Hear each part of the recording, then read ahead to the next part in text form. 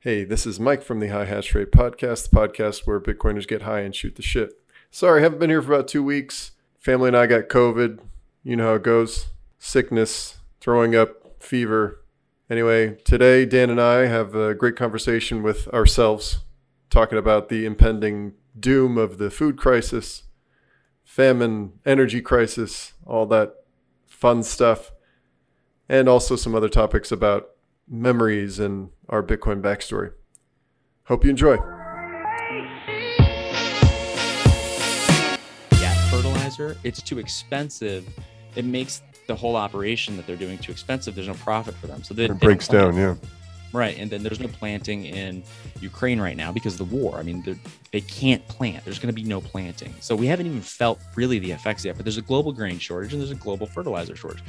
The fertilizer shortage is a bigger long-term problem because that's going to affect yields, and that's when crops collapse, and that's how you get famine. So we've already got food riots in Iran right now. We've already got food riots in Sri Lanka right now. It's starting in the Middle East. Different countries like Lebanon is collapsed in the Middle East. There's still inflation going on in Turkey, et cetera, et cetera. Hey, everybody. This is the High Hash Rate Podcast. I'm Mike. And I'm Dan. And this podcast is just two plebs getting high and talking about Bitcoin, life, and the absurdity of the fiat world. Our guests don't necessarily get high with us, and you don't have to either. But it helps. Let's hit it. Today, it's me and Dan. Just me and Dan. You're going to get to know Mike a little bit more because we want to get in the conversation. And myself, we're going to talk about we're just going to talk about us. We're going to shoot the shit back and forth. There's no guest today. Oh my gosh. You know, there's actually more weight on that situation. How so? Because here's the deal. Here's what I've come to grips with is that I think I'm, sort of the way I see this podcast is like I'll like interchime in with some bullshit, it's just cutting off some kind of circulation between one topic and another. But I'll just come in every once in a while with something I find. You're like on Joe Rogan. You're like Brian Redband, but like not as cringe. Sure. I don't know what that means, but I'll take it as well, people who listen to the Joe Rogan podcast in the beginning, they know who Redband is. Redband was he was the co-host essentially. He was never officially the co-host like you are on this, but he was the co-host for years. But he was also the producer, the guy who back in 2009, and the podcast software and like how they were streaming it on Ustream, that was it took a lot more expertise. Nowadays, you've got a lot of software that assists you, and if you have talent, you can create it. But these guys were the pioneers. But so Redband was the reason the Joe Rogan podcast was even possible. He was the one who made it get through probably the first several years. They would have had no tech, and Joe Rogan wouldn't be able to do it. But because Redband was like a forever child, he was like super immature. He could never, he couldn't scale with the podcast. They were starting to get really big guests on, and Redband was more embarrassment. And you're not that. So I just wanted to say the cringe part, that's not you. You are the glue. Well, I hope I could stick with the podcast if it gets too big. Yeah. I hope I can hold on. Just don't embarrass me in front of Neil deGrasse Tyson. That's what he kind of did on Rogan. Oh, hi everybody. Here this is my lovely wife. Sorry. On High Hash Rate. She just came through the look how great you pot look. Curtain. Right. Look how great you look. Honestly. A tired mother looks great. She looks great. With all the leaves behind me. Careful how much information you share with the public. Yeah. This is Dan. Hi, nice to meet you, Dan. You as well. Yeah, right. You see, this is the perfect way to meet. Isn't it? A non-father drinking LaCroix and a father drinking chamomile tea at night.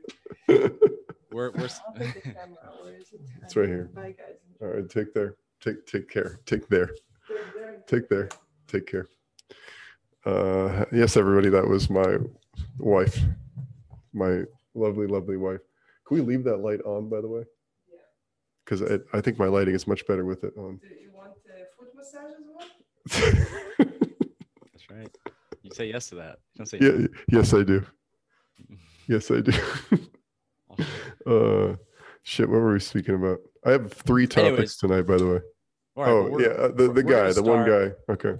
Yeah. Yeah, yeah. Anyway, Right. So, that's my, so all that to lead into this. Hold on. I just want to say, it started with, that's my position. Then what I do is I have you guys, you and the talent. This is why it's harder. That's what I was saying is heavier when there's only just you two or us two, is because the talent that comes on, you guys have a back and forth, and I just sort of step out and sort of observe. So it becomes more weighty when it's just you and me. That's what I'm saying. All right. Oh yeah, I agree. Yeah, I agree with that now. So, well, now that you bring that up, you haven't told me, or at least I was too high to remember. You're kind of like your Bitcoin story, your orange pill story. Oh, Dad. So you want to know my Bitcoin story? I do actually, yes. Do you have a series? No. It's not that long of a story. It's a very simple. You know what it is? You know what it was? I was impressionable and I was just out of college. So it was easy to attach myself to something.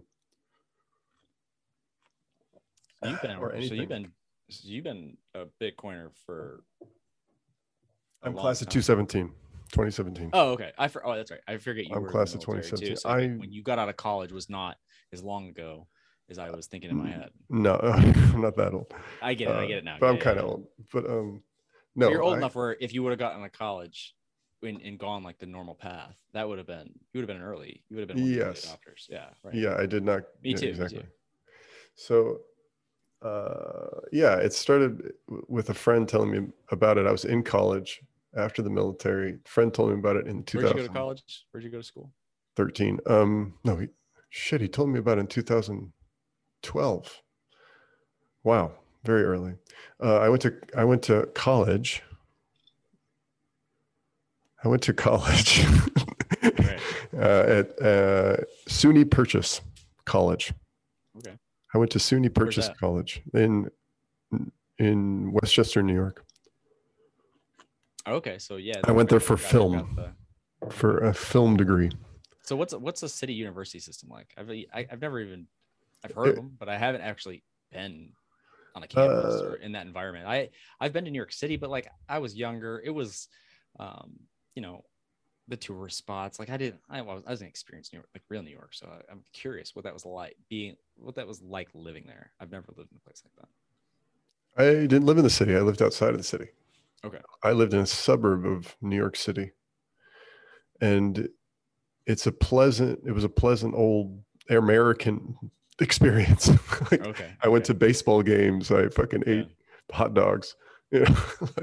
So you're eating hot dogs and you're watching baseball and you're in this suburb city college and you're and my weirdo film friend who always had the conspiracy theory, like he's a perfect Bitcoiner, and I don't know how he's not a Bitcoiner, like kind of guy. Ninja. He's like Ninja. Yeah, but he doesn't Bitcoin. So that's he has all the qualities, but he has a big sort of leftist narrative eating at him. So anyway, he's a New Yorker. It's like most New Yorkers are like old school New York. Of course, right? Yeah, they got that socialist, like that old like grandpa looked like, or their dad looked like Bernie Sanders. And but he's Brooklyn College or something. Exactly. Yeah. No, actually not that way, but yes. So he was always underground, always knew about underground shit. And he told me about this thing called Bitcoin, where you can transact with other people and get drugs on the internet. And so I was like, great, that's interesting. And then I dismissed it like everyone else. And then 2017 came. Brecky, who him and I went to another film school together. Where was that? The American Film Institute in Los Angeles. Right. And he was getting really into crypto, all the shit coins, and I just I kept hearing about it, and I was like, fuck, I need to make some money. And I watched, this is what did it. I watched Banking on Bitcoin. Okay. And I didn't immediately get it, and I shitcoined for quite a while. In fact, like about 3 weeks before this Luna crash, mm-hmm. I sold my last Ethereum products, all of it. Oh yeah. So that's how late I've been shitcoining until now. Anyway, that's my beautiful hail Satoshis and exactly. Thank you for being honest and accept your contrition. There is a religiousness that you feel after, the closer you get to course. Bitcoin, right? I'm the last person you got to convince of that narrative. Yeah. Interesting. So when did you decide? I mean, you were, we can go into as much of your background as you want, but you've done some cool projects, some interesting projects, worked with interesting artists, interesting people. What made you decide to come to work on Bitcoin? To make that your full-time job? You know what? It just seemed like easier, first of all, but it just seemed like, look, all the shit coining, you're like constantly seeing what is what. You're trying to understand something there. You're trying to get an angle. You're trying to reap a little bit of free, free money for yourself from this whole little scheme. To sum it down, right? It's arrogance. You think that you're more clever. That's correct. The system, that you've got the ability to read the charts, see the trends, and or you think what's going to go up and what's going to go down, and you're chasing that, and you think that you've got that advantage, and you're going to wreck the noobs. You're going to be the guy that gets in early, sells at the top. So yeah, you're Icarus, right? You're flying and you're trying to get as close to the sun as possible. Well said. Without crashing, right? All right, so that's what some people go. It's like the route some people take. That's the. But they justify it, right? And those are like the Bitcoiners, right? Like some of them are self-proclaimed Bitcoiners, and then they justify it by saying they're taking their winnings and they're saving it in Bitcoin, right? Like that kind of gives you the justification. Like, I know I should only be in Bitcoin. I know my friends are telling me, right? Like, but I see this Cardano and I see this, these different really good brand marketing teams, right? They say, hey, this is gonna be the next big thing, and you're like, I know that's bullshit, but everybody else falls for this shit too. Everybody else is susceptible to this marketing. So if I found about it early, I can get in, I can make a little bit of money, boom, get out, right? And you justify, that's wrong, you're scheming, but you say, I'm just gonna save, I'm gonna make money in Bitcoin. So it's worth it, right? And if you go on the space, this is my story for sure. Spaces, right? They fucking talk about this constantly, over and over. I've heard the story 1,000 times. So yeah, so to boil it down, it's arrogance, but as many people do, that's what you first did when you got into the crypto world, right? Yeah, and you can't understand what it is to be a Bitcoiner, I think, without going through that cycle at least, no? Well, I don't think that's necessarily true. I think that there are probably some Bitcoiners out there, or at least as many that will chime in on Twitter to tell you that they never bought another shitcoin. I don't know how much that is posed, or just posturing, but I would say some people don't. They've never done it. But I would say the majority, if they don't, they're at least very much tempted to do it so they can understand it. Fine. Here's the difference. It's someone who goes through a life of crime and then turns to Jesus, as opposed to someone who's born with a family. Right. Born with a family, going to church all the time. Have you read Brothers Karamazov by Dostoevsky? Yeah, definitely not. Hell, I wish I had. One of them's the captain of the army. The guy, he's a womanizer. He's the prodigal son. He's coming back. And the youngest one, he's the pious. He's going to be a monk. He's never shitcoined. He's always done what he was told. Bitcoin's the way. He's following that. He's buried his nose and knew it the whole time. The other one, he's out philandering. He's dipping his dick in every fucking gambling shitcoin casino he can find. Yeah. So yeah, right. Like that's the analogy. I get it. Oh, fuck. Yeah. It's like So you decided that you're like, I'm gonna make this my full-time job because I'm done with the scheming. It just seemed exciting to do. It seemed like everything. It turned into like a gravity for me, which I talk about a lot. There's things having gravity. I think about it in spherical forms. So I just think about these, like we're all just these spheres, or we're attached to these spheres of gravity, right? So if there's this Bitcoin thing, it's just pulling me in, and it just keeps screaming at me, and all this other stuff is like noise. There's a reason that it captured your attention so dramatically that you change your life. So their signal, right? You're just kind of, you're like a moth, right? Like the lights, you're going to the light, right? You're whatever is, something's drawing you in, and instead of resisting it, you're going for it. Mhm. And that's how you get to where you're at now, essentially. It's also this gambling. What is the gambling? It's that, how can I stay in the casino, the shitcoin casino, long enough, Right, and make the most, and then get out? mm-hmm. You know what I mean? If I was that clever, why wouldn't I already be there? Yeah. Why wouldn't I already be the rich guy, right? Why? I'm not like a 19-year-old prodigy. I'm, closer to 40 than I am 30. If I was that fucking clever, it would have happened by now. I'm not that clever. I got lucky because everybody was making money. It was a bull run. The money, they're printing trillions of dollars, right? So it's a lot of people got, in the past 2 years, got really, really caught up in thinking this pattern of like what they were expecting was coming true. They felt like they were right. They're making money. There's no downside. There's no down effects. Yeah, COVID's raging, but I'm making money. I'm outsmarting everybody else. They're out wearing masks, fucking getting 17 vaccinations. They're idiots. I'm out here making money. I'm going to be set up. No, I'm always right. Everything I do turns to gold, right? And then it peaked a few months ago. Yeah. And now everybody's taking their medicine. Yeah. There's no free lunches anymore. There's no free liquidity. There's no free stocks. The markets are crashing, and we're coming face to face with reality. And reality is scarcity. And the scarcity is being felt most strongly in food prices and energy prices. There's a war, the other side of the world that's causing lots of problems. We don't have to go into that, but everybody knows about it. And so that's scarcity. There's riots everywhere, food riots, gas prices in Europe, natural gas prices haven't checked in a while, but they were almost quadruple in terms of natural gas prices than they were for us. On the East Coast of the United States, in the Jersey area and Massachusetts area, they're almost out of natural gas because they've had certain regulations. There's stuff on the West Coast too. So they're running into scarcity problems. And you've got, Africa's a powder keg at this point, unfortunately, at least certain parts like Egypt and the Middle East and North Africa. And then you've got, excuse me, I drink these liqueurs, but there's like the LaCroix. It's all the bubbles. I keep, keep burping. Yeah, but anyway, so you've got all these issues, and you got the famine coming, and you're 100% convinced that a famine is coming? It's already started. If you look in Sri Lanka, they have announced they're out of petroleum.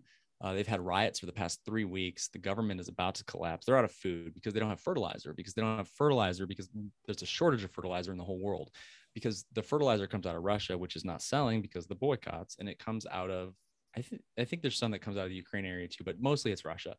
So this war has disrupted that. When I fertilize my lawn every year in the spring and in the fall, the bag of fertilizer I use was usually about $20, $25. This year it was almost $80. So at that point, even if the farmers can get fertilizer, it's too expensive. It makes the whole operation that they're doing too expensive. There's no profit for them. So it breaks down. Yeah. Right. And then there's no planting in Ukraine right now because of the war. I mean, they can't plant. There's going to be no planting. So we haven't even felt really the effects yet, but there's a global grain shortage and there's a global fertilizer shortage. The fertilizer shortage is a bigger long-term problem because that's going to affect yields, and that's when crops collapse, and that's how you get famine. So we've already got food riots in Iran right now. We've already got food riots in Sri Lanka right now. It's starting in the Middle East. Different countries like Lebanon is collapsed in the Middle East. There's still inflation going on in Turkey, et cetera, et cetera. It hasn't even started yet. In the next few months, we're going to start to really, really see the effects of the food shortages. And China's got a lot of problems. They've got so many problems that there's conspiracy theories that these shutdowns, complete shutdowns of the city of Shanghai, like 5 times bigger than New York City, they're welding people into their apartments because, and the conspiracy theory is that they say it's COVID, but there's food shortages, there's energy shortages, and this is some sort of an attempt to dampen demand. They've closed the factories. They're trying to create a global recession. They call it the softish landing by the Fed, but it's essentially a recession. They're trying to raise rates. They're trying to bring everything down because demand got so hot. That's what's causing all this inflation. So just like in 2008, if you paid attention, food prices, energy prices started riots, started not famines at that time, but it led to the food prices and the food shortages that led to the Arab Spring all throughout Tunisia, Qatar, or Bahrain, Egypt, other parts of the Middle East, Iran. Iran was almost there's almost a revolution there, and it's worse now, and it hasn't even started. Gas prices are not quite as high as they were in 2008, but they could get there at any point this summer. So you're looking at an apocalyptic scenario. That's what it kind of feels like. And you're looking at something that's so drastically different than what our reality is. Right. So that it's like to bring it back. Yeah. To bring it back. These are problems of scarcity. And we've lived in this post 2008 world. There's no scarcity. Oil I think when it collapsed in 2014, the price did. You're talking about oil that was going down to like potentially the teens, like $17, $18. It did briefly get below or negative after COVID, but that was like a liquidity and like supply shock or lack of storage shock. Sure. That wasn't like that wasn't a reflection of the cost of energy. Right. But in 2014, the price, everybody thought that we were post scarcity. There were people, there was a term that people said post scarcity, like we can engineer our future. We can have anything. We can have clean energy. We can have everything with no trade-offs. We have all this liquidity. There's no inflation. We just keep rates this low. We're pumping the stock market's going up. It's going to go on forever. It started to break in 2019. The Fed kind of pivoted on their monetary policy, and then boom, COVID hits, and then the rest is history. So we're hitting this point of scarcity. We're running into this wall of we cannot arrogantly engineer our future without respecting the laws of physics. And I say this yeah, exactly, laws of physics. So I say God. I don't mean God like in the sky. He's talking to you. He's punishing us. I mean the forces that maybe we can measure. We've got classes in colleges, and we got physicists, and they're studying it. Those mechanisms, those forces in place. That's what I mean when I say God. We're running into that wall, and people are having to respect, the laws of nature. So, what? Yeah, by the way, that's a much more distributed God, isn't it? Yeah, of course.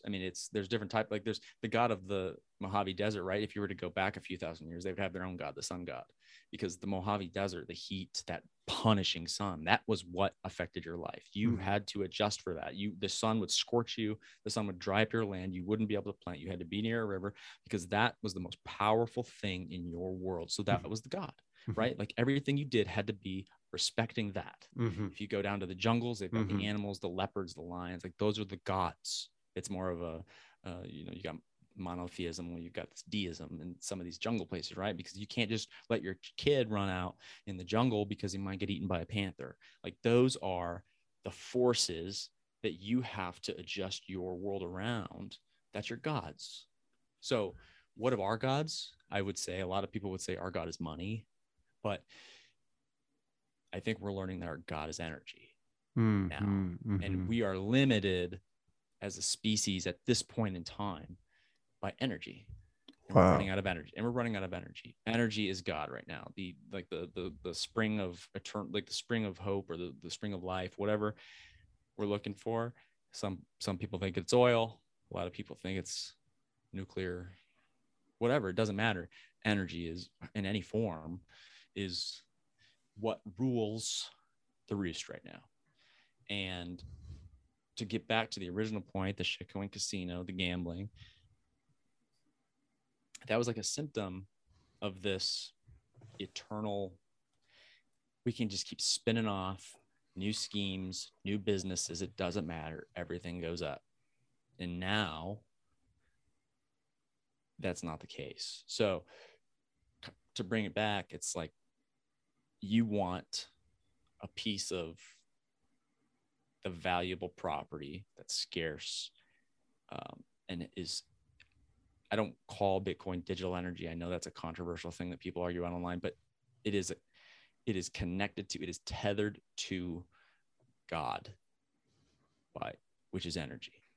So follow Bitcoin, save Bitcoin, accumulate Bitcoin, and be a good custodian of it, because that is that's the perfect money. So how you're going to navigate this next 10 years, I don't know.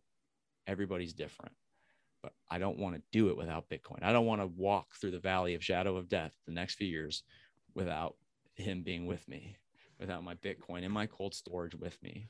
Walk through the shadow of take a look at my life. Realize. That's how I feel about it. To put it simply. I know, that's really well said, man. Like, that's like some Bible stuff right there. And I don't want people to think this is like some Christian show. It's not at all. But you start to see the values of, I never appreciated Christianity until I got into Bitcoin. And I'm a Jew by trade. Right. And I'm not here to preach. The only reason I use that as a reference point is because I grew up in rural Michigan. Well, near Ann Arbor. It wasn't that rural, but it wasn't a city.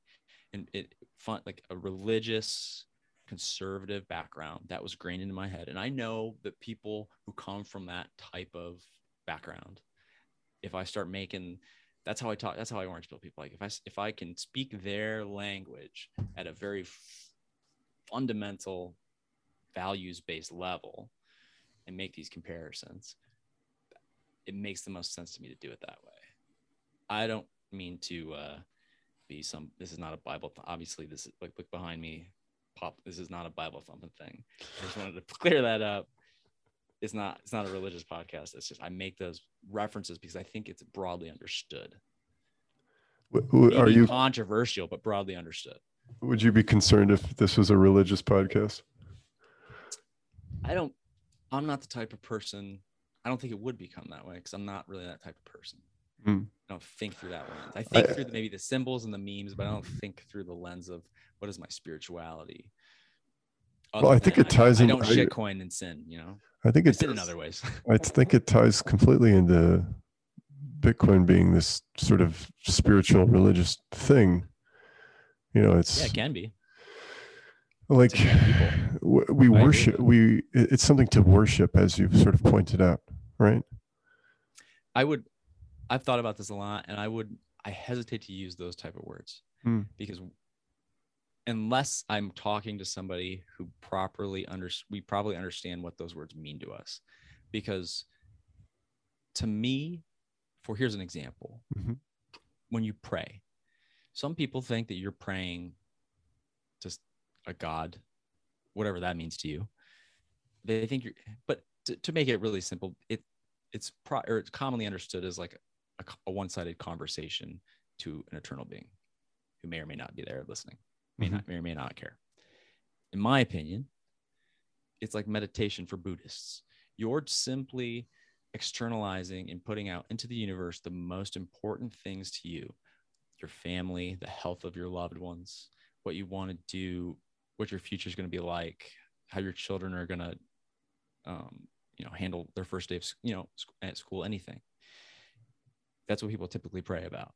They're collecting their thoughts, saying them out loud, and redoing that on a day-to-day basis and reinforcing their values by speaking them out loud. Off or thinking, when you're thinking about, like, you're not just thinking about ideas, you're specifically thinking, like you hear yourself talking in your head. That's what they're doing. So when we say worship, I don't mean worship like getting down on your knees and thinking you're, bow down to Satoshi or Bitcoin, right? Yeah, that's true. Yeah. But your actions, if all you're doing is Bitcoin all day, learning more, listening to podcasts, reading, coding, trying to build the network,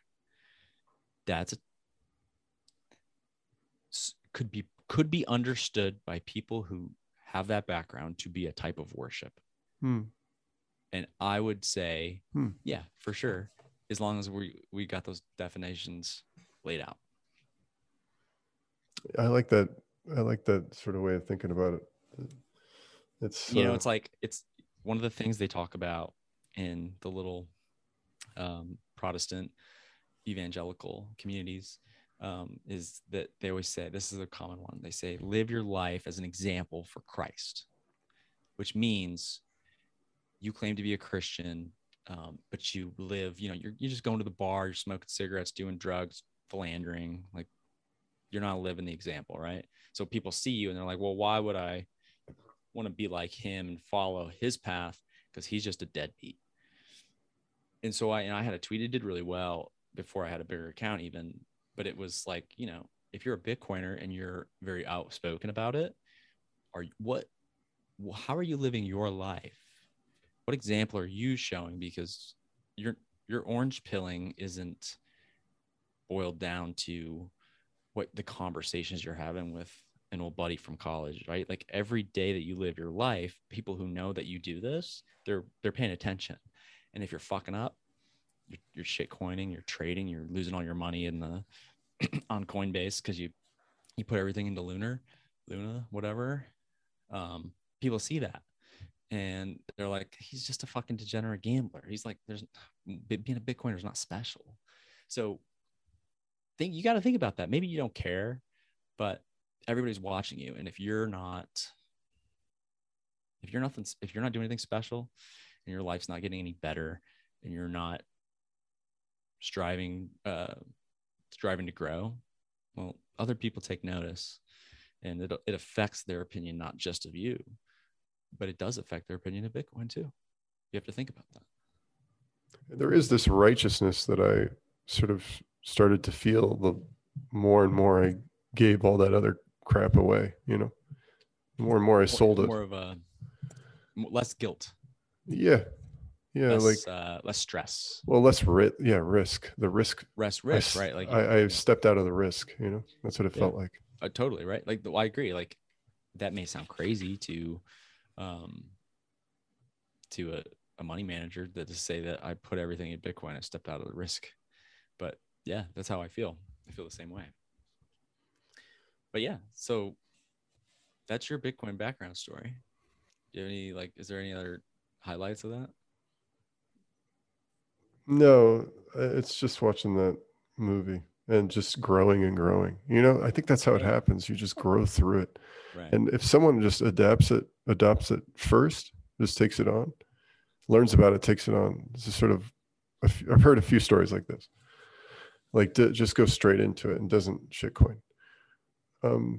I feel like I've gone through the whole motions of why it's important to be a Bitcoiner and to not shitcoin, because I understand what it is to shitcoin. You know what I'm saying? Yes, exactly. So there's an extra layer of understanding there, I think. If you're born, totally agree with that. In my opinion, some people are like, all shitcoiners are evil or they're bad people. And I'm not one to be that judgmental, but I like to say that if you legitimately think that you're finding this technology and you're wrong, the technology you found is bullshit. The only blockchain that matters is Bitcoin. But you're a noob. You're not necessarily that technically savvy. You think you found that and you're buying stuff. What? That's stupid. You're not going to make any money. I don't advise it, but I wouldn't call you evil. But if you are in the game and you're buying shitcoins because you think you're smarter than everybody else and you're going to find a way to dump these coins into some bag holder's bag and they're going to be the ones left when it goes to zero, that is what I would categorize as a sin. That's the bad kind of shitcoining. I would try to help the other person and say, hey, don't do this. It's a waste of money. If you ever want to know why, my phone is, or my door is open, come talk to me and I will tell you why not to shitcoin. But if I try to talk to somebody like, fuck you, man, you're boomer coin, I'm going to go make some money. Well, have fun getting wrecked. Have fun staying poor. I'm not wasting my time with you. That's the difference. And it's also, you start to think about what you will pass on in your life, right? What will legacy? Yeah. What legacy will you leave behind? And will you leave behind a legacy of someone who lost, as you said earlier on an earlier episode, lost your money to some Jim Bob, or something like that. Dieter Bob. Or in a scam or something. A scammer, because you were trying to. The real Dieter Bob, love him or hate him, he's not a scammer. He is. Dieter Bob is. So, if I had to, Dieter Bob is the there's so many reasons to hate the guy. He's super fucking annoying, but he's genuinely a hardcore, dedicated, pious Bitcoiner. And when it comes down to the block size wars or the shitcoin wars or the fiat versus Bitcoin wars, he's on our side. And maybe we load him into the catapult and launch him in, and hope he berserks his way out. Maybe he doesn't, but he's on our team and we're gonna fight with him, you know. And that's who he is. But if you got scammed by him, like in like one of those, hey, I got the DM, how's your trade going type things, dude, that would be embarrassing.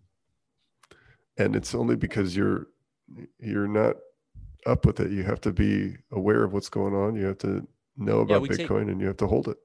We take a lot for granted. This is Bitcoin is very complex, not just technologically, not just the code, but the way it interacts with the physical realm, the way that it reacts with, the way it interacts with humans, with markets, everything. It's very complex. And I'm pretty much obsessed with this. All I do, this is what I get paid to do, not this podcast, but to work with Bitcoin, right? Like I still am I feel very unconfident that I know almost anything about it. It's just so deep. So imagine what it's like when you're just some random noob, right? We've all been there, but maybe we forget what it was like. We take for granted how complex it is. You gotta don't try to orange pill somebody all in one conversation. Plant the seed. I think I've gotten better about that, about sort of easing into stuff and easing out of it. There is a level of it. I don't proselytize. I don't evangelize just to random people. A lot of people will express interest in me. And I also warn everyone. I warn everyone that I tend to talk about this a lot. So yeah, right. You know, so just be careful about how much you're asking questions about it. So it made me, so can we go back to one thought I had, is that who you're going to give your Bitcoin to, like who you're going to leave it behind to. Yeah, your legacy. I had this thought. I was putting my son to sleep, and I like a full nut, like a headlock, like jitsu. Oh, okay. Just laying him down. I was putting my 2-year-old son to sleep. Yeah. And finally he, it took forever to get to sleep. But finally fucking goes to bed, and I'm sitting there and I'm looking at him after a hard night. I'm a little high, and I'm saying to myself, I look at this 2-year-old kid, and I say, this is who I'm going to give my Bitcoin to. This is it. This person in front of me is who I'm giving my Bitcoin to. This is how I think about it. So it was just an interesting moment, No, it's a really interesting moment. And I have a story that's kind of weird, but one of my old coworkers, I got him into, I thought I got him into Bitcoin, right? But this guy's I think he's a big time shitcoiner. I think he spent a lot of money on that stuff. But he still does, and I don't know why. And I tried over and over to talk him about it, but he's just convinced that, and he's like a really soft spoken, like really nice guy. He's not a schemer. He's not a trader. He doesn't trade. He's like a hodler of like stuff that you have no business hodling. Cardano is one of the big ones. I think he's got a lot. Anyways, but he buys Bitcoin for his son, and he's got it in cold storage. His infant son, and there's some psychology there. I don't know what it is, but for some reason he's buying this other stuff, but for his son, he bought Bitcoin. So I guess that's a great ad campaign right there. That's kind of a compromise that I'm not gonna scold the guy like, hey man, you're throwing your money away, but you put your son in a position to have a good future. So can I do that ad read right now? Yeah, exactly. It's hey, Bitcoin Magazine. You want to hear this one? For your loved ones, buy Bitcoin. For the ones close to you, buy Bitcoin. It's like a sort of De Beers, a diamond commercial or something. Anyway, sorry, derail. All for derailing. But I guess. All right, we just had to dig into your history a little bit. I just wanted to hear that story, and it was good. It was a good conversation. But you said you had some topics you wanted to maybe get into tonight. So. You said you had something major on your mind that hit you like fireball. You're like, Yeah. I gotta get this. Well, But maybe you're- that's for something. don't build it up so much because I don't want to disappoint everybody, but it's not that big of a thing. I was really fucking stoned when I was excited when I was thinking about it, but whatever. No. Best moments, isn't it? It's so I really, guess, the idea is that exciting. Sorry. right. No. So I guess it started a few weeks ago. I don't remember. It wasn't even like a big account. Somebody was talking about how the ratings for Tucker Carlson and Fox News are so high. And it's really popular even among left-leaning people, Democrats, like self-proclaimed Democrats. It's the most popular news show or whatever you want to call it at night. So whether you like Fox News, that doesn't really matter. The argument was, are they chasing the ratings, or are the ratings coming in because of what their content that they're deciding to put out? And so that was the debate. And I sided with the side that Fox is chasing that audience. They are putting out stuff that they correctly identify as being very, very populist or very, very popular right now. And so I saw that. I thought about that for a few days, didn't connect much more to it. And then last night I saw, for those of you who aren't paying attention, the White House added, or they changed out press secretaries. They put in a new press secretary. I don't know if she's a press secretary or just works for the press secretary, but she's the one that does the briefings every day now. And she's awful. I mean, they tout her as being as the first woman of color to be press secretary, right? So like it's this big to do, but she's just that she can't answer any questions. It's terrible. It's like an open book. Like she's got all the answers. It's almost like they know exactly what some of those guys are going to ask, or at least they can get it pretty close. And she's got the answers written down there for the questions that they're asking. And she's trying to read them, and she's just flipping through her pages, man. It's like, imagine like you're doing an open book test, and like the teacher's coming over, he's looking over your shoulder, and he's like, all right, look at this one. Where's that one in the lessons we learned, right? And you remember the lesson from like 2 weeks ago, but like you're panicking and you're just like flipping through and you have no idea where it's at, and you're not even looking for it. You're just flipping through the pages, and you're just panicking, and like you can just sense it, right? So like Peter Ducey, the conservative guy, he's like asking, the cost of gasoline is going to be such that the average American will spend $5,000 this year, whereas last year or 2 years ago, they would have spent 100 or 1,000 or something, like whatever. It was a fraction of what they're going to spend this year. Where are they going to get that money? I saw this clip. I remember this clip. Keep going. Yes. And the answer doesn't really matter. She didn't say anything. She just kept repeating this. The question, he said, how is raising corporate taxes going to bring inflation down because of where these people are going to get this money? How is this taxing corporations going to put money in these people's pockets? How's it going to bring inflation down? And she just kept rumbling and mumbling about having to pay their fair share, not addressing the inflation question whatsoever. And then the day after, another video came out, and it was a very similar type question. I may have mixed the two from the days into the first day there, but again, same thing, cannot answer or address a single question, can't hold her composure. And it was just so bad that it was surreal.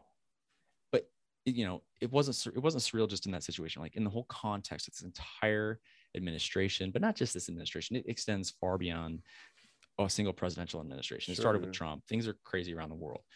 The incompetence is, I guess I shouldn't say that I'm surprised, but you grow up, everybody grows up and they kind of have this expectation of meritocracy, power, having a certain amount of sophistication and savvy.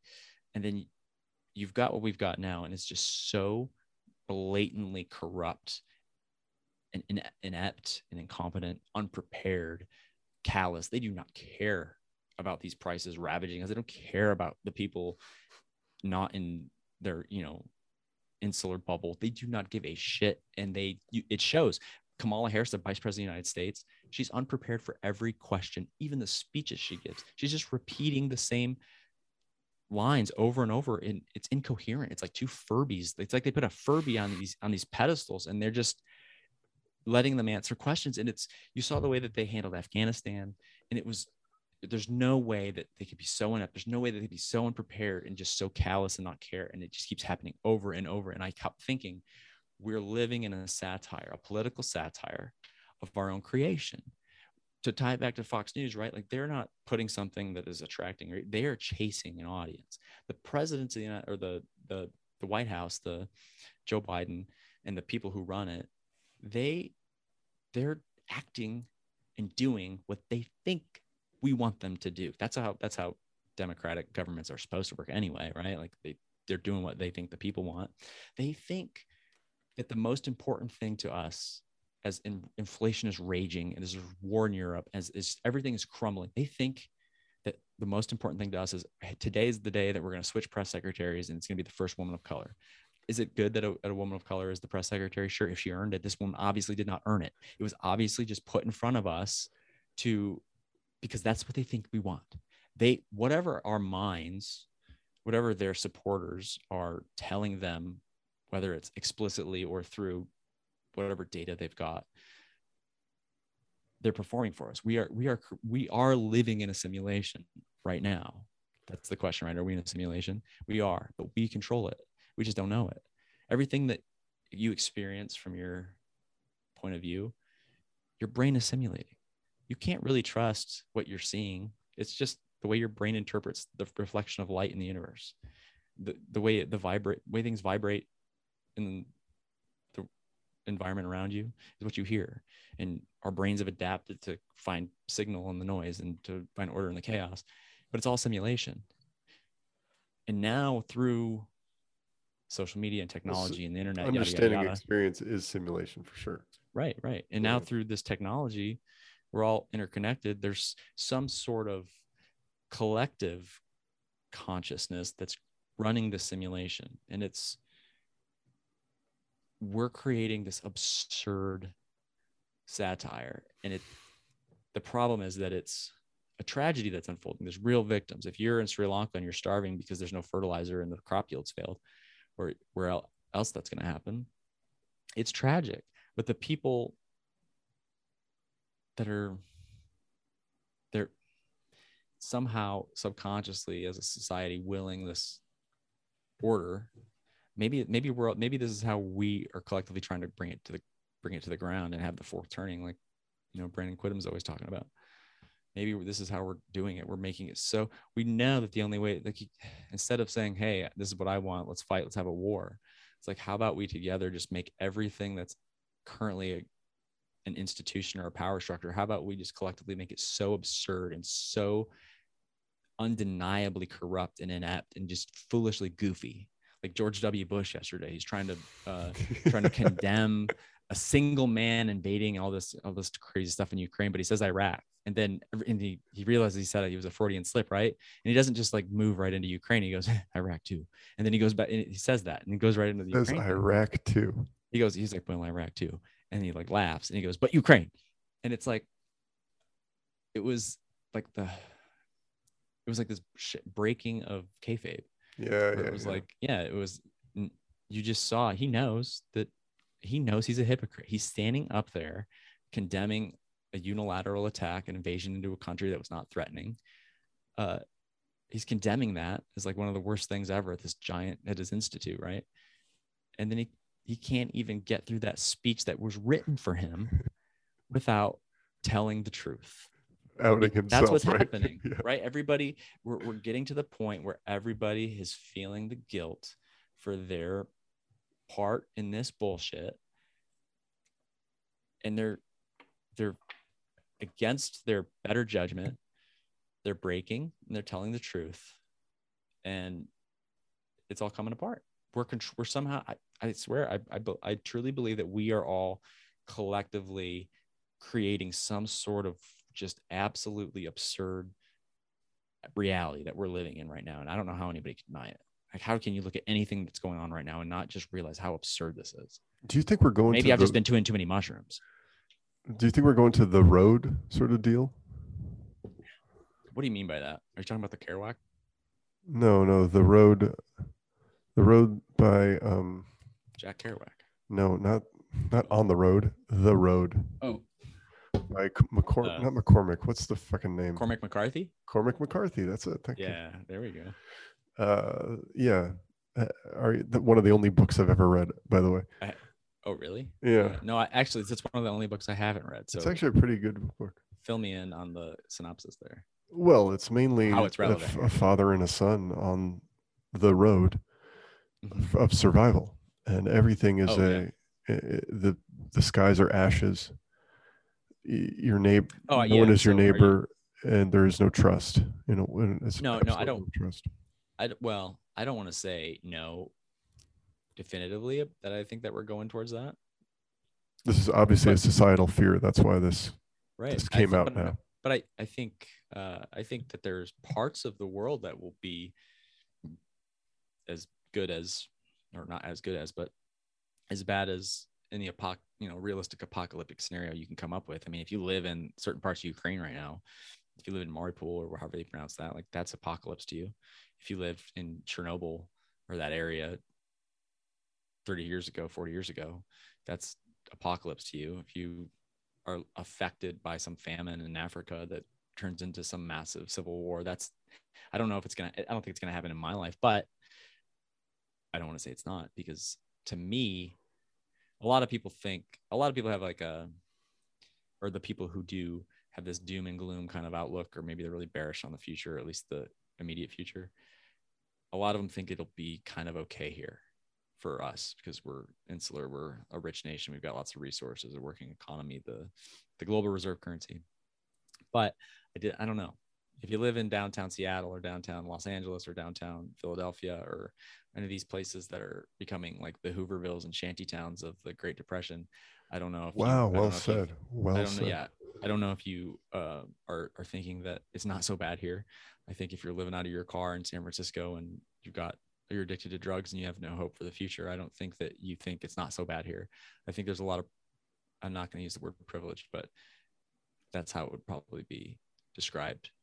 And I would just say that there's a lot of people who are doing pretty well, who need a little bit more self-awareness, because if you think it's not going to get that bad here and you're ignoring what you're seeing around you, you could get pulled into it somehow and you didn't see it coming.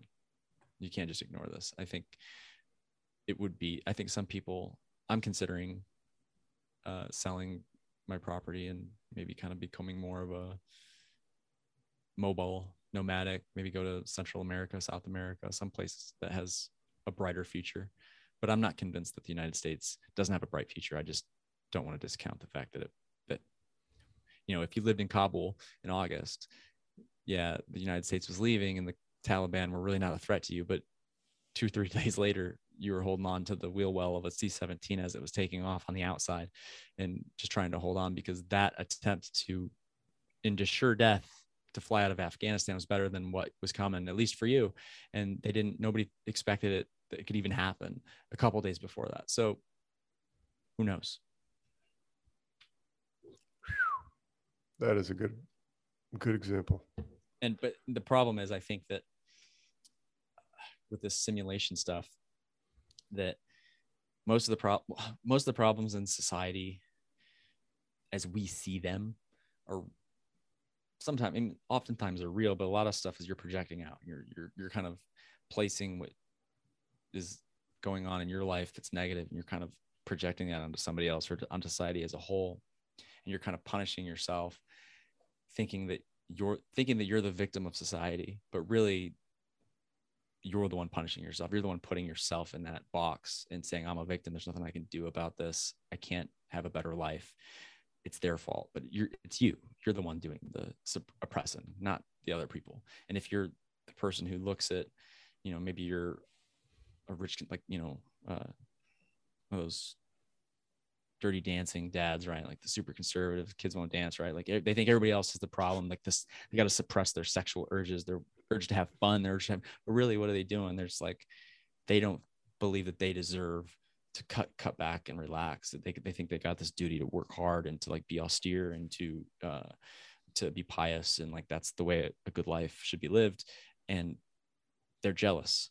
They see these people having fun and living more expressive lives and being who they really truly are inside, or at least expressing that much more so than they are. And they're jealous of that. And they think they shouldn't be able to do that. They should pious and work hard like I am because society needs me. But they could do they could still work hard. They could still have the life that they think is important and still do what is pleasurable, or not pleasurable, but just express themselves, be who they are. But the only person holding them back is themselves. But they think it's the others who are doing it. So I think when you're in the simulation, right, like that's what people are doing. They say that they don't want to harm these minorities, or they say they don't want to harm the poor, but they're doing it, but they think everybody else is doing it. They don't think that it's themselves kind of pushing this thing along. So nobody feels bad. So like all this terrible stuff's happening and nobody feels responsible for it. Everybody's abstracted everything so much through government, through institutions, that nobody can really ever have to accept the blame for anything in society. Sure, you have to accept, people won't even accept the blame for what happens when their families collapse. Like, of course, they're not going to accept the blame for society, but that's what we've created. There's no personal responsibility. Nobody wants to be responsible for anything because everybody thinks it's somebody else's fault. And I think that's the dangerous thing to have in a simulation, quote unquote, where we're somehow collectively pushing this thing along, but not feeling guilty about the people that are getting steamrolled when they are getting steamrolled. And maybe I don't know how to fix that. I'm not smart enough for that, but well, maybe I think what you're doing in life is trying to fix it, right? You're doing your part. Well, I think Bitcoin helps. I don't want to say Bitcoin fixes this. I think that's wrong. I think here's why. Here's why. Okay. Yeah. I'll say, because for me, I feel like I'd get closer and closer to people without Bitcoin. You know what I'm saying? Yeah. So I become a productive part of society. Yeah. Because I own it. Anyway, right. Sorry.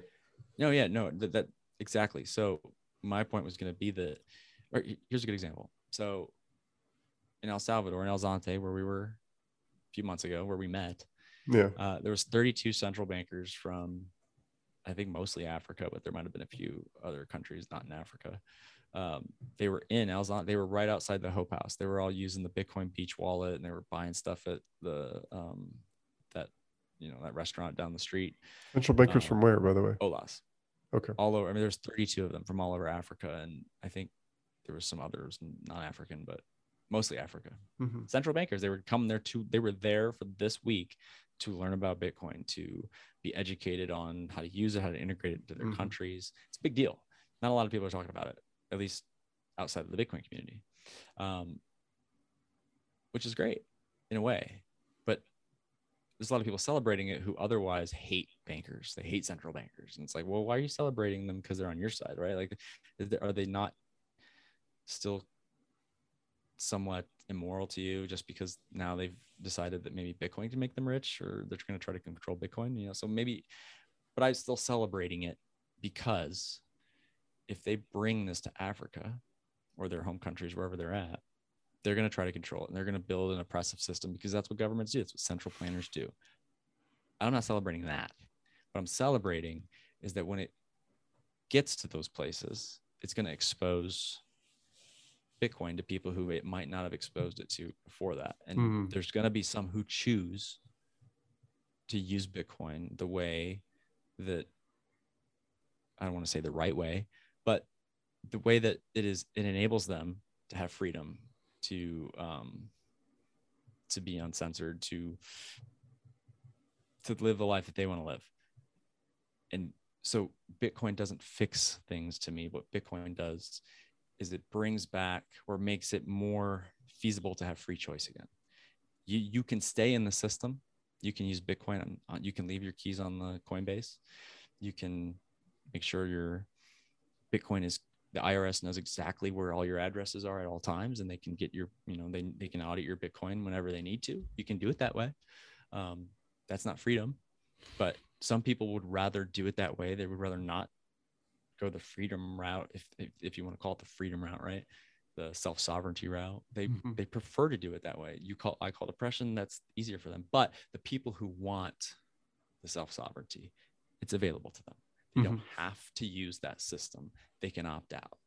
And it's not going to fix everything, but it will give everyone at least an option. It's not what they consider tyranny. So that's what it is. It restores or helps restore free choice, or freedom of choice, free will. You now have an avenue to exercise free will. Before, it was do what the state says or starve. Now it's, I don't want to do what the state says, but now I don't have to starve. So now I have free will again. Or maybe we're closer to it than we were before. How do you, what just struck me is, how do you exchange Bitcoin in that world that you're describing? You exchange Bitcoin now. Yeah, but what do you exchange it for when people are starving around you? Well, yeah, I mean, that's a good question. Not everybody that's going to have it's going to be starving, although it's what we've been talking about a lot. But it's you get out of that situation. You go somewhere where there's food. You go somewhere where it's stable. You go somewhere where there's not a famine, because you don't have to sit in line at the bank. The government can't deny you access to your bank. You don't have a bank. It doesn't matter. You got Bitcoin. You can go anywhere. You can exchange food for Bitcoin in El Salvador. So if it's either not have food or find some food and live, and all you got is Bitcoin, well, El Salvador, you can find some food and live. You can go there. And not everybody can do that, but that's, like I said before, we're coming back to terms with scarcity.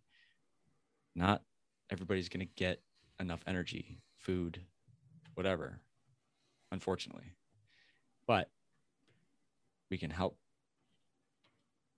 spread the word, right, of Bitcoin, and whoever chooses to opt in, hopefully they've got a better chance because of it. There's no guarantees of anything. There's no guarantees of anything being fixed. It's just. But I have a belief, I have more of a belief now than I ever did. I do too, of course. And I'm not, I feel like I have a shield going into the future. Exactly. And that's what Jan said.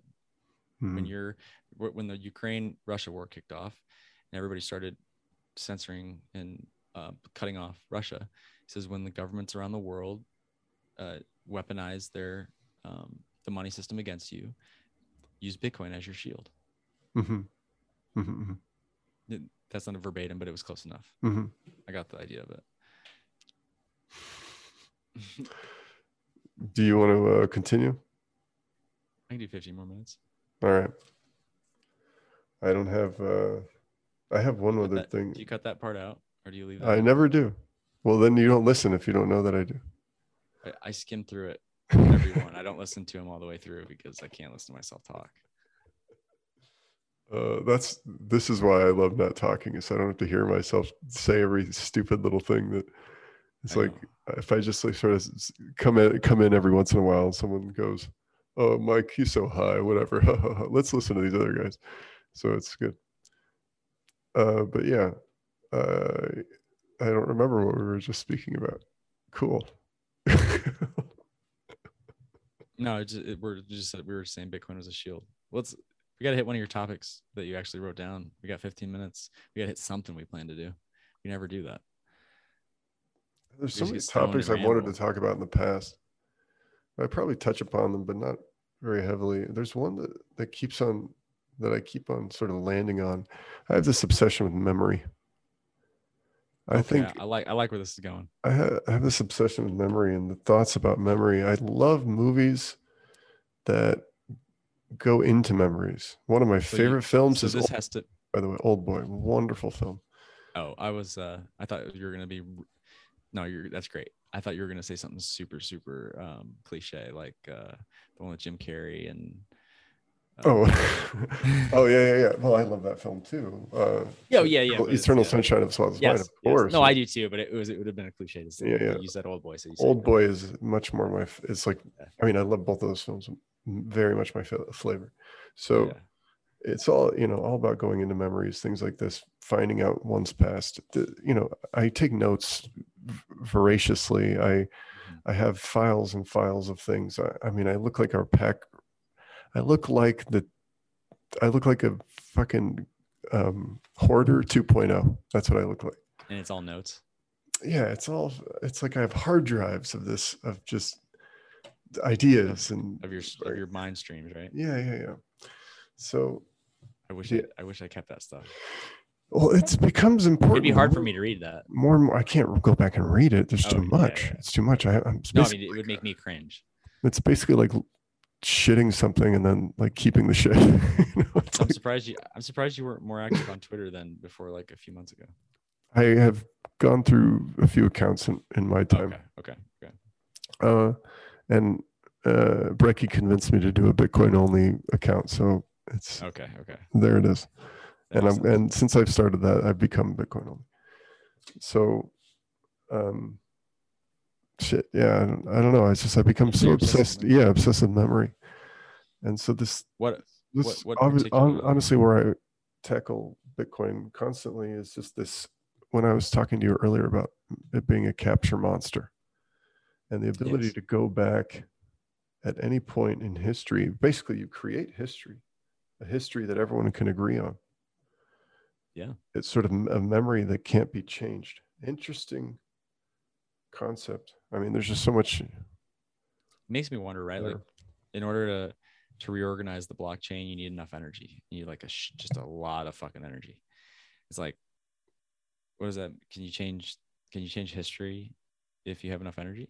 If you like harnessed like fission power, excuse me, like could we change history? And I don't know what that means, but like, could you use enough energy to like change some fabric of the universe that would somehow change history? No, I mean that's a rhetorical question. I'm not asking you, but like that. I would say the answer is whatever the answer is, yes or no. I'm too stupid for it, but there might be an answer to that. And I just think about stuff like that. And I also think about like when you're talking about memories, right? Like I think about like deja vus and memories. And it's like, if you are thinking right now about your future self remembering this conversation, that's weird, because I remember times in the past where I'm like, I'm going to remember this, and I'm going to remember saying I'm going to remember this, right? And I remember it. Yeah. So that's, I lose that stuff a lot. So your memories, your memories are you looking at yourself in the past, like checking in on yourself at a different point in time. Mm-hmm. Right? So like whatever time is, it's not what we think it is. Mm-hmm. Well, I don't know what you think it is, but it's not what I think it is. And I think that we're accessing different points in time through memories, through things like memories and deja vus and other things like that. Like we're capturing it when you take a picture, you're capturing a moment in time, and you go back and relive that. When you look at that picture, you can sometimes even your brain remembers the smell of her hair or the beach, right? Like that's not nothing. There's something there. There's something, when I say time traveling, I use that very, very broadly. Like it could mean anything to you, but yeah, that's how time is a weird thing that I think that I think we're closer to accessing something. I think when we think of time traveling, it's always like getting in a ship and like, your physical self is experiencing. If you time travel at all, you break the time continuum. It like immediately doesn't work. Of course. So right. So think like the blockchain, right? Like everything on the blockchain is connected. So like the Genesis block, there's a little connection all the way to whatever block just got confirmed recently, right? Mm-hmm. Like you can trace it back. So the universe, I mean, at the end of the day, what I just said about the connection, right? Like that's all just math. It's all physics or whatever you want to call it. So that's what the universe is. So there's something that is tied or associated with us, whatever we are in time, it's like a rope when you or a scuba diver, right? And they go down, you follow the rope back up to the ship. There's something like that goes back to the Big Bang. And if we have enough energy, we can't I don't mean we could have enough energy that we could go like in a fucking ship and like soar back to 1925 or something, or go back and kill baby Hitler. Like I'm talking about we can use energy to follow that trail back in history and change the physical, the physical fabric of that point in time. And that affects time. Or would that affect time? If you were to go back and reorg the first, few transactions on the blockchain, right? Like it wouldn't feel any different to us, but it would change everything today, right? If you changed the blockchain from 2010, it would change everything today. It would make Bitcoin less valuable. By one character, by the way. It could crash the whole thing. It could make Bitcoin worthless if somebody was able to reorg the first beginning of the blockchain, right? So if it's changing something in 2010 and it affected us today. So you created a change in time that affected us today. If you change the blockchain. So if you do have enough energy and you go back and you rewrite transactions or you double spend from back then, it has a ripple effect all the way up to present day. That's a kind of time travel. I don't know how. I don't know.